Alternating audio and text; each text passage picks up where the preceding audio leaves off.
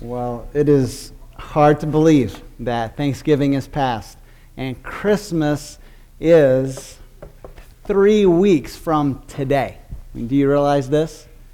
Are you making plans? Are you trying to knock out your to-do list to prepare for Christmas? I mean, we're seeing evidence of this, right?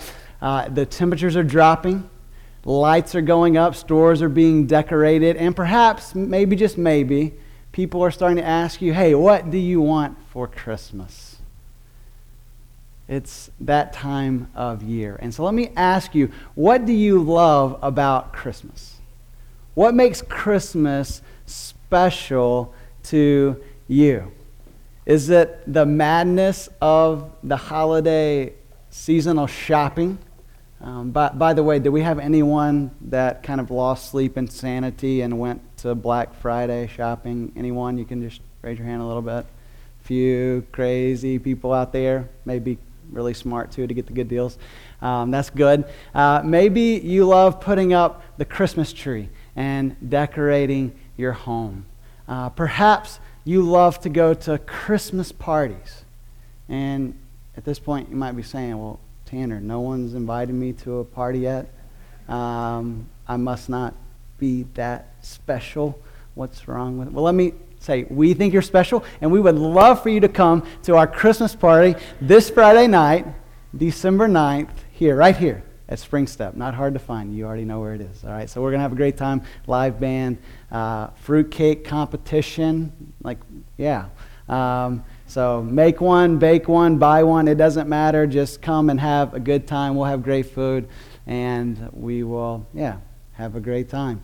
So if it's parties, if it's whatever, you name it. I mean, there is so many things about Christmas that we all probably love to one degree or another. But I would submit to you this morning that Christmas is more than ornaments and lights and eggnog and even gifts. Christmas is about the gift of God's Son to us, that we might know and relate to this great God who made us. And so we, this Christmas season, want to celebrate the coming of Christ. But we don't just want to celebrate the coming of Christ. We really want to understand why He came. And this morning I want you to think about this. Jesus came to give the light of hope to all who would receive Him. Jesus came to give the light of hope to all who would receive Him. And over the next 3 weeks, we're going to spend time in 3 different Old Testament passages that point to the coming of Christ. They explain who He is, why He is such a great gift. And then on Christmas Day, if you're still here, we're going to look at a passage out of the New Testament that tells of His birth and how He came to save us from our sin. And so, if you have your Bible, go ahead and open up to the book of Isaiah, chapter 9. And if you're using one of the Bibles we provided for you, that'll be on page 583 of the Bibles that we provided for you. Now, before we jump into our text, I just want to kind of set the context for you here. Isaiah was a prophet of God, which means he was a spokesman for God, and he was to declare exactly what God wanted him to speak, which is, by the way, the job of any decent preacher and what we try to do on Sunday mornings. And so Isaiah was speaking to a rebellious, disobedient people who weren't gathering on Sunday singing, "Holy, holy, holy is the Lord God Almighty who was and is to come." They were treating God's holiness with contempt and playing games with the holy God who had called them to be His people. And so Isaiah and these other prophets are a voice to say, hey, come back. Turn back to God. Live your life for Him. And Isaiah is going to speak of this judgment that is coming on the people of God. God was going to send His people, even because He loved them so much, to grab their attention. He was going to send them into exile, into the land of Babylon. But even in the midst of judgment, there is grace and hope. There is one who would come, a deliverer, a savior, who would bring God's people back into that right relationship with him. And that is what Isaiah 9 is going to unpack for us this morning. In Isaiah 9, 1 through 7, we have shining the light of God with fierce intensity. And we find why God is so amazing and all that Christ brings to us.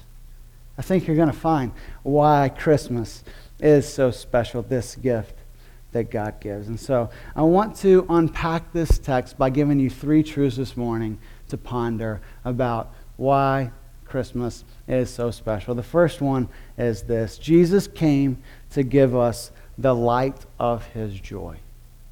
Jesus came to give us the light of his joy. Look in Isaiah 9, starting in verse 1, and we'll read down to verse 3. Isaiah writes, "But there will be no gloom for her who was in anguish. In the former time he brought into contempt the land of Zebulun and the land of Naphtali. But in the latter time he has made glorious the way of the sea, the land beyond the Jordan, Galilee of the nations. The people who walked in darkness have seen a great light. Those who dwell in a land of deep darkness, on them has light shined. You have multiplied the nation. You have increased its joy.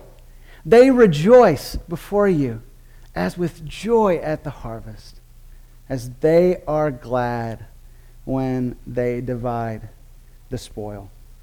And so as we read these verses, you might say, hey, we are in the Old Testament here, Tanner. This was written like 700 years before Jesus comes onto the scene. And so how can we be right here for a sermon on Christmas? How does that work out? And what we find is in Matthew, the Gospel of Matthew, the first book of the New Testament, Matthew in Matthew chapter 4, quotes Isaiah 9, and he's saying this is about Jesus. Jesus begins his public ministry where? In the land of Zebulun and Naphtali, in Galilee. And what Isaiah is essentially doing is this. He's saying, look, you should have seen the preview to the movie in Isaiah 9. And you're about to see the whole thing right now in the life and ministry of Jesus. He's the Messiah. He's the chosen one. He's the deliverer. He is the Savior. And as we read, did you notice that Isaiah is speaking as if these events have already happened? Do you notice that?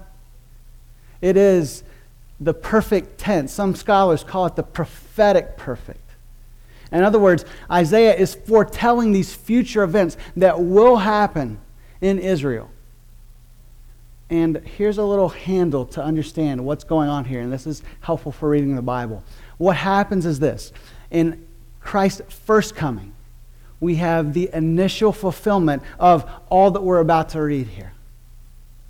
In Christ's second coming, which we anticipate still today, we will have the final and perfect fulfillment of all that we read here about this Messianic King. And so I hope that will give you some handles on how to understand this passage. So we again ask ourselves, what has the coming of Christ brought to God's people? And Christ's coming turns the darkness of gloom into the light of joy.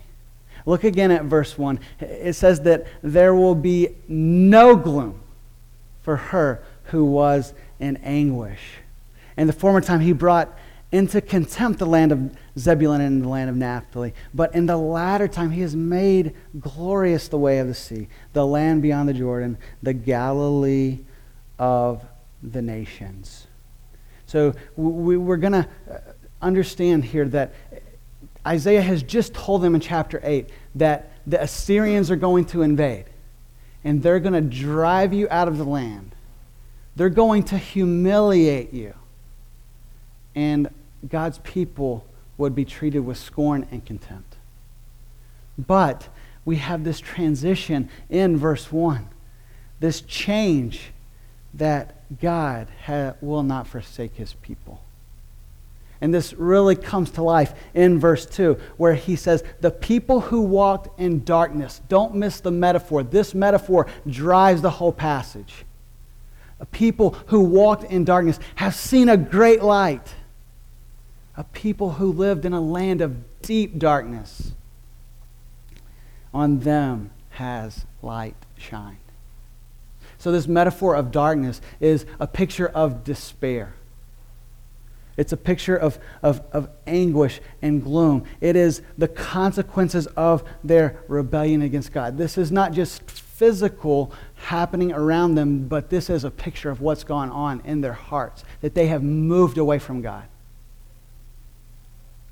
But God, in his amazing grace, sends light, gives light. Don't miss this. What does it say? It says, on them has light shined. The assumption is that there is not light coming from within. It has to come from without. This is a picture of divine grace. God has to shine his light on us if we are to know him. And he does. He does it in the person of Jesus Christ. And so what Jesus will do is he will take us from the tired, frustrating experiences, the discouraging experience of life apart from God, and he will bring us to a place of joy and life. 4 times in verse 3, what does it say? You have increased its joy. They rejoice as with joy, as they are glad. This passage is about joy in God, joy before God. He is the one who gives us joy and life. Maybe you are new to Christianity, or maybe your experience with God right now is somewhat maybe tired or stale, and you would not be able to kind of identify with this language here. God sent Jesus to give us joy. I mean, I know how busy we all are around here, right? The busyness of life just kind of sucks the joy right out of us. But Christianity is not a dull religion. Christianity is a life-giving relationship with the God who gives us joy. So are you experiencing joy on a daily basis? Or is life more of a daily drudgery for you? I want to tell you, Jesus came to give us joy. He came to give us the light of his joy. We see this in a couple of verses in the Gospel of John. In John 8, verse 12, what does Jesus say? Surely having Isaiah 9 ringing in the back of his mind, I am the light of the world. Whoever follows me will not walk in darkness, but will have the light of life. So when we see this picture of light in the Bible, it is pointing to hope and pointing to life. Jesus says, I am the light of the world. And then he goes on, when he's with his disciples, shortly before he's about to go to the cross and die on the cross for the sin of the world, he says, these things I have spoken to you, that my joy may be in you, and that your joy may be full. And so if you are missing joy in your day-to-day life, let me invite you to receive Christ. If it's the first time, receive Jesus. If it's the 1,000th time, the 10,000th time, receive Jesus again and again and again. He came to bring and give the light of God's joy. Number 2, Jesus also came to give us the light of God's peace. We see this in verses 4 and 5. Look in verse 4. And notice the structure here, all right? The Bible is a literary book, all right?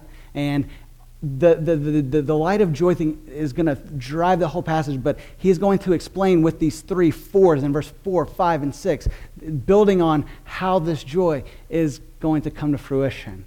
So he begins in verse 4 and he says, "For the yoke of his burden and the staff of his shoulder, the rod of his oppressor, you have broken as on the day of Midian. For every boot of tramping, warrior in battle tumult, and every garment rolled in blood will be burned as fuel for the fire." So the picture here is that the people of Israel had this unbearable weight on their back from all of the oppression around them. Not only physical oppression from their enemies, but even this spiritual oppression that weighs our hearts down apart from knowing God. And it says here at the end of verse 4, he says, you have broken them. I mean, that's comprehensive here. You have broken the yoke, broken the staff, broken the rod, as on the day of Midian. And so let me just do a little short Bible lesson here. What on earth is Isaiah referring to when he says, as on the day of Midian? Well, after Moses attempted to lead the Israelites into the promised land, and because of his sin and the consequence of his sin, God raised up one after him, Joshua, to take the Israelites into the promised land. They then were ruled by these series of judges. And the word judges is a word that means deliverance, a savior. Because Israel would, as the end of the book says, just do what was right in their own eyes. It was a way of saying they were living life apart from God's will for their life, and they were just doing whatever it was that pleased them. And so God would then send some consequences then to draw his people back, but he would have to raise up this deliverer every time to bring the people out of the oppression that they were in from their enemies. And maybe you've heard of this judge named Gideon. Gideon was less than an average dude, all right? And an angel comes to him one night. He says, "Gideon, you are going to deliver God's people." And Gideon says, "Hold up, not me. I am from the least respected tribe in Israel. And in my father's house, I am the least. Surely you wouldn't use me. I am not the man for the job." But God says, "No, I'm going to use you. I will be with you." And so the people of Israel come together under Gideon's leadership, 32,000. And God says, "No, that's way too many. I can't win this victory with that many people, because if that many people go into battle, you might assume that you have won the victory for yourselves and that I did not give it to you." And so they get the number down to 10,000. And Gideon says, "Hey, God, is that enough?" And God says, "No, that's still way too many." And they keep whittling it down until there are 300 men to face a giant army. And the story is somewhat amazing. They grab these jars and these trumpets, and they are camped not far from the enemy. And they shatter the jars with a loud crash and shout out, blow the trumpets. And with all the ruckus, the Midianites basically freak out, and God turns them in on their self, and he sets his people free. Now, think about this. Isaiah is saying the Messiah will be like that. In other words, the Messiah will come, as we're about to see in verse 6, in the most unexpected way, born as a baby. But not just born as a baby in a manger, but he would die on a wooden cross, so unexpected, and deliver God's people from their oppression, that they might have life and peace in him. And think about this, as I learned from one of my old professors. Just as God worked this victory into the Midianites by them turning on themselves, so Jesus defeats Satan by Satan essentially turning in on himself. Why? Because Satan comes to bring death. He comes to steal life. And so through the instrument of death, he was defeated through Jesus. God comes to give us the light of his peace. He saves us through the least expected means so that he might receive maximum glory. And then in verse 5, we see that it is even escalated because it says, for every boot of the tramping warrior in battle tumult and every garment rolled in blood will be burned as for fuel for the fire. So Christ coming turns the darkness of oppression into the light of peace. He will bring cosmic peace, and he brings personal peace. I mean, the most rabid cultural pacifist should get excited about this picture of Jesus. I don't know if they realize it about Jesus or not, but is this not someone that has, the bumper stickers lined across their car that say something like, "Make crafts, not war"? Have you seen that one? Make crafts, not war. Or how about, "I will not tread on you"? Or here's maybe an even clever one, "Tolstoy is my homeboy." Have you seen these pacifist slogan bumper stickers? See, Jesus will one day end all war. He will bring ultimate peace. And everything that we see around us, 24 dead in Syria yesterday, scandals at Penn State and Syracuse, a man shot and killed in Charlestown on Tuesday, a woman in Lowell pleading guilty to abusing her children. All of these things will be done away with in Christ. He will have the final word on all of our oppression. And don't you long for this? We all long for this day when Christ will right every wrong and bring in his coming kingdom. So I hope that you know the peace of Christ. More importantly, even more importantly than all wars ceasing, is that each human soul would know peace with God. And that's why Christ came. Do you know the peace of God? Do you have peace with God?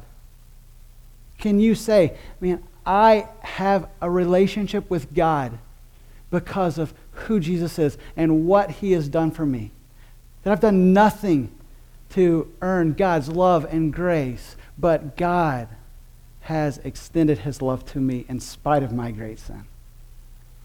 This can be yours today through Jesus.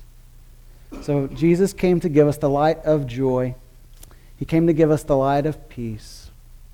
And finally, Jesus came to give us the light of his leadership. We see this in verses 6 and 7. It says, to start verse 6, it says, "For to us a child is born. To us a son is given. And the government shall be upon his shoulder, and his name shall be called Wonderful Counselor, Mighty God, Everlasting Father, Prince of Peace. Of the increase of his government and of peace there will be no end. On the throne of David and over his kingdom, to establish it and to uphold it with justice and righteousness from this time forth and forevermore. The zeal of the Lord of hosts will do this." And so check this out. Do you see the structure of the passage? Do you see how Isaiah is arguing here? He's saying those who are in darkness, they're going to see this great light. And what is this light going to look like? How are we going to know that it's here? How is this light going to be brought to us? Well, all oppression will cease, and all war will cease. And how is this going to happen? Because a child is born to us. There is the beautiful mingling of humanity and divinity in Christ. Fully God, fully man. Jesus is the God-man, and it is pointed to right here in Isaiah chapter 9, verse 6. It says, "A child is born," emphasizing the humanity of Christ. "To us a son is given, emphasizing the deity of Christ. And then as we get into all these titles of Christ, they both ring of his humanity and his deity, as we'll see in just a few moments. And so I want you to consider how Jesus, the God-man, is the leader of the people of God. It says that the government will be on his shoulder. In other words, he will bear the weight of responsibility to lead the people of God. And do you realize that we all need leadership in life? I mean, we're so tempted, right? It's our bent to say, hey, I'm okay. Don't worry about me. I have it all together here. I'm all set. When the reality is, we don't have it all together. We have many, many weaknesses. We're not all set. I'm reminded of this again this week. Many of you know that I coach the freshman boys basketball team at Medford High School. And we just had 4 days of tryouts, 2 official practices. I've spent 6 days times about 3 hours with these 14 and 15-year-old boys. And they are really putting their best forward. They're really working hard. But as excited and eager as they are to play basketball, I must tell you, we're not quite ready to play basketball yet. I mean, I won't demonstrate too much for you here today, but at the beginning of practice, I say, get down in a defensive stance. Okay, if you've ever seen a basketball game, you kind of know what it's supposed to look like. I had some of my guys bent over like this.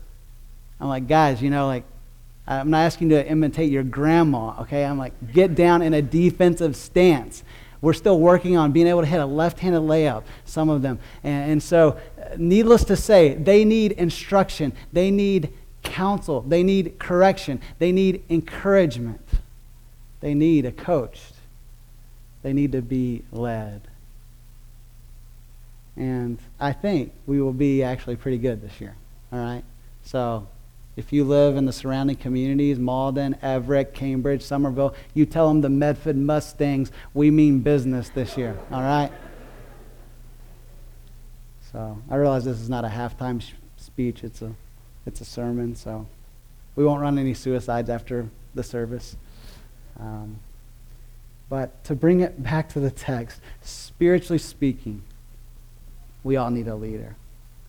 We need to be led. We need to live the life that God intends for us. And how are we going to do that? Well, God has provided the answer for us in the person of Christ. And he tells us about him in verse 6. And what these names are essentially his character, who he is, the type of leader that Jesus is for us. What does it say? It says that he is wonderful counselor. So what do we learn about Christ? Well, he leads with wisdom. Do you need wisdom and insight in your life?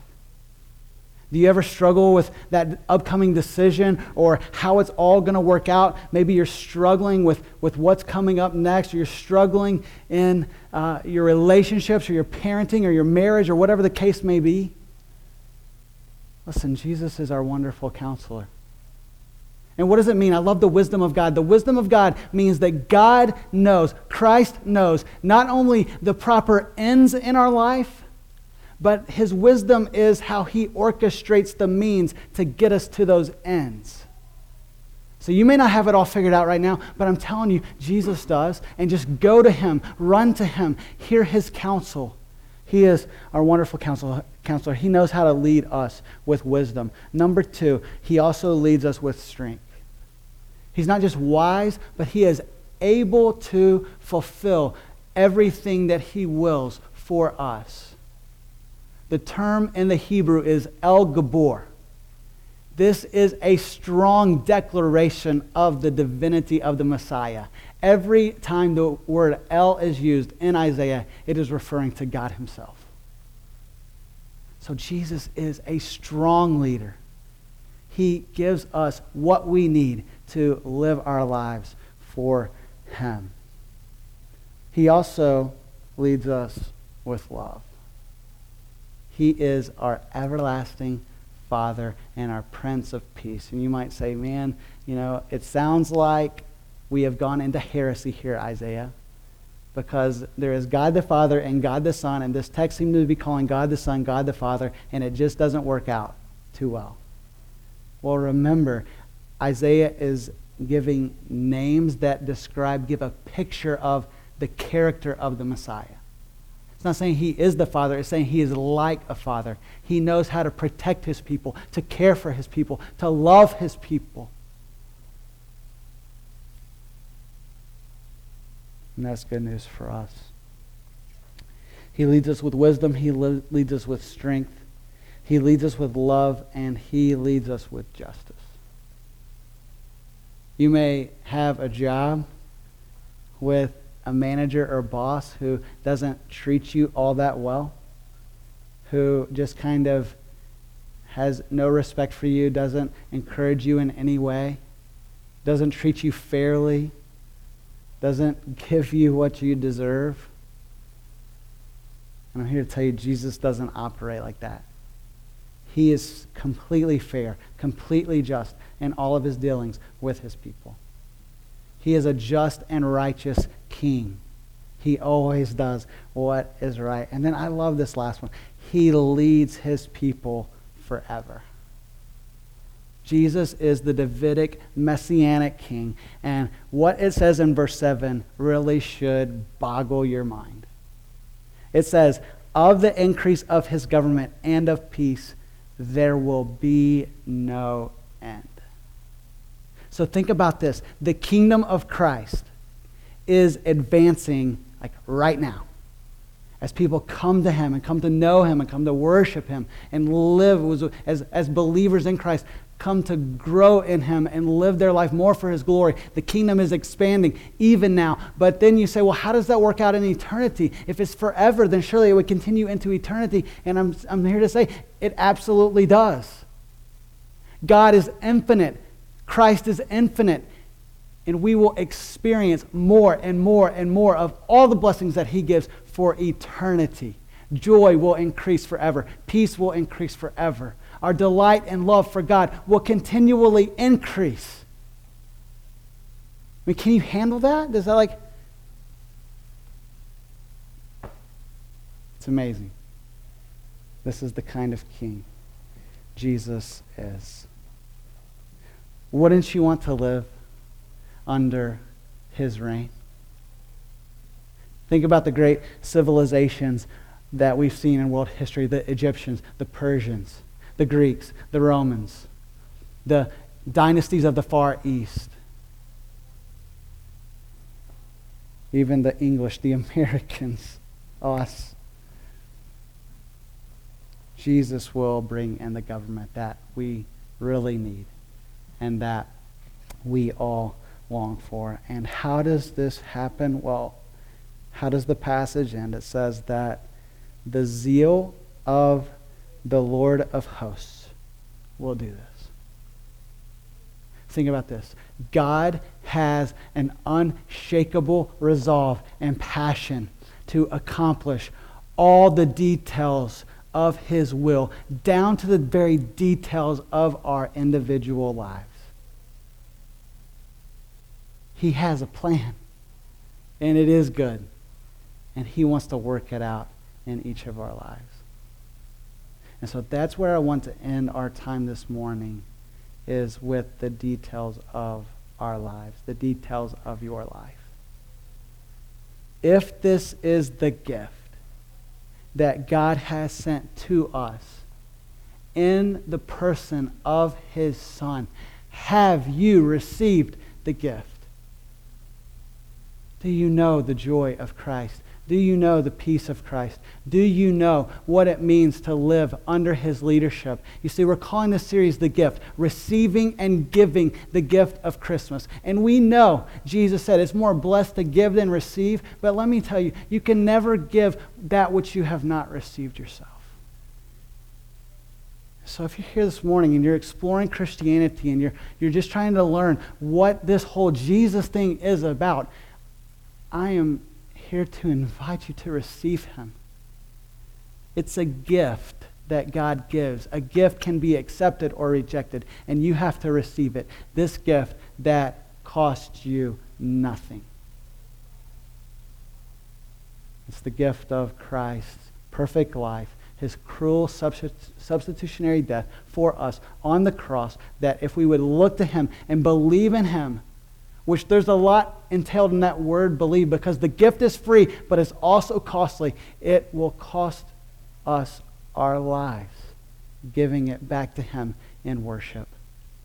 It's the best possible deal that any of us could receive. And so if you're here this morning and you need to receive this gift, the gift of Christmas, the gift of eternity, then please respond today. Just say, God, I'm in. I want you. I need you. I need this gift that you extend to all people. If you are a believer in Christ and that deal has been settled for you, then let me encourage you to receive this gift again and again and again, so that you can be filled with Christ in such a way that you go in every day of your life, you're just giving it away, dishing out joy, dishing out peace, giving these characteristics that Christ puts in his people and giving it freely to the world. So will you receive this gift of Christ, and will you give it away? That's my prayer for us this morning. Let's pray.